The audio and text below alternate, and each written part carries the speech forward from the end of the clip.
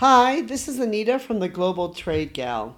Today I'm going to switch gears a little bit and not specifically talk about global trade as much as social responsibility. And if any of you have been listening to me here, you know that social responsibility or social conscious is kind of a big thing that I greatly believe in.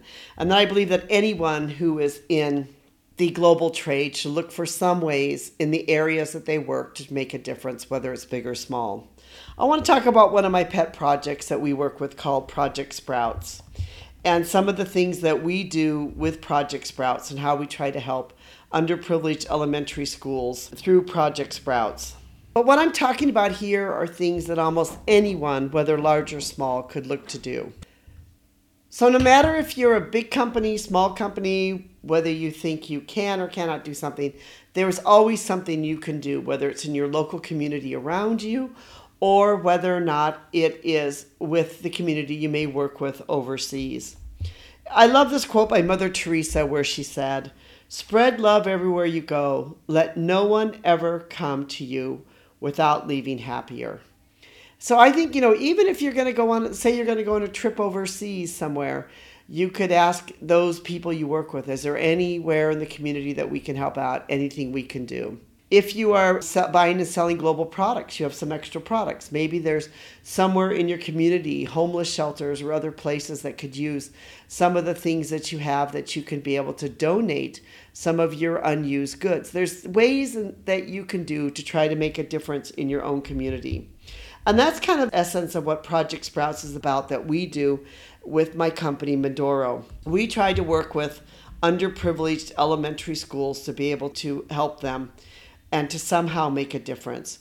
We are a 100% volunteer organization. We strive to work with them in such a way that we can give school supplies, give winter coats and boots, and just somehow make a difference to them and in their lives. One of the great ways I love to do it is through the winter coats and boots to be able to, it can get cold up into the mountains, and to be able to find a way to be able to give these winter coats and boots to these children that many of them are wearing flip-flops to school or wearing, and they don't have rubber boots, that we're able to help them in some way. We also have some slightly used toys, clothing, other household items that we do. We do some sales and try to sell some to be able to earn some money and earn some income. And we strive to give away all different types of things, as shoes, toys, household items, or even books. You might ask, well, why do we help? Why do we make a difference? Of course, you could close your eyes and not even worry about it and just say, this isn't my problem. I'm not going to worry about this. This is not going to be something that we're going to do or waste our time on. We are just going to focus on working on our own business. Well, there's several reasons why I feel like it's important for companies to strive to have a social conscience. And first of all, I'd like to just say and point out that yes, it can take away from your own business operations. It can take away from your focus slightly on that. But I believe any way that it takes away from your focus or from your business operations, you gain much more through helping and making a difference. Some parts of Vietnam, the Vietnamese parents may not be able to afford the school fees. So they may be living on less than $1 a day. Most of the times the schools will come in and they will allow the child until age 12 to be able to attend the school free. But then, that parent then still needs to be able to supply things like school uniforms and school supplies. So we try to come in and help some with some of the school uniforms, school supplies. In some Vietnamese villages, way up there in the villages, there's no store. There is no way for them to be able to buy some of the school supplies. So we try to bring in those school supplies so that they can be able to have a way to be able to have them.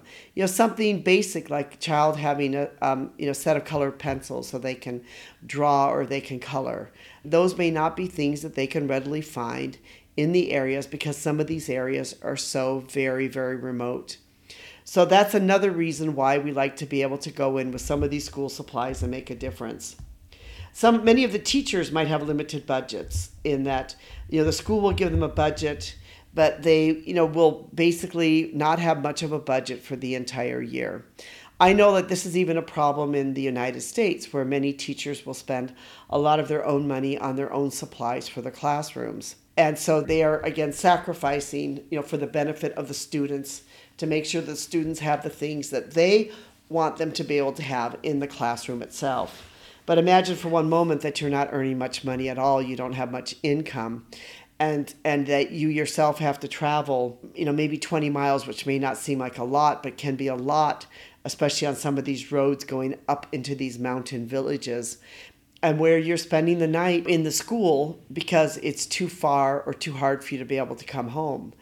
For some of these teachers to be able to help support them with some of their basic school supplies can be a great thing to be able to do. Vietnam can get cold sometimes up in the mountain areas. It can be cold there, and the children don't have proper winter coats. So we try to come in and supply some winter coats. And we try to also give some clothes for some of the villages, because some of the villagers don't have enough clothing. I love this thought, too, by Desmond Tutu, where he says, "Do your little bit of good where you are. It's those little bits of good put together that overwhelm the world." And that's really what I think that this is about, or my message today is. Really, what can you do in your own community or in your own realm of influence to be able to make a difference in the world of where you live? What can you do to help to make the world a better place, just in your own little community of where you're at? And that's kind of the essence of what we try to do with Project Sprouts. I will put a link to our website for you to be able to see more about our website with this, and also a link to our blog about helping Vietnamese impoverished elementary schools with school supplies, if you'd like to be able to see more about what we're doing and why we do it and why we consider this to be important.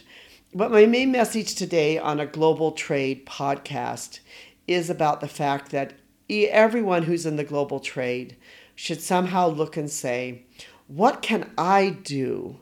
How can I make a difference in the world today?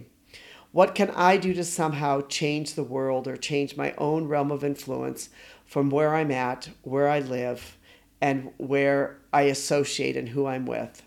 And I believe if we all did that, like Desmond Tutu said, then we could all help the world to become a better place. And that is essentially what this is about, is how do you help make the world a better place by doing something to help those around you and looking for those needs that are around you.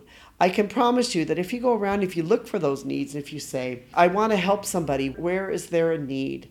That you will be able to find that need and be able to find a way to make a difference and have an impact upon the world where you live and trade.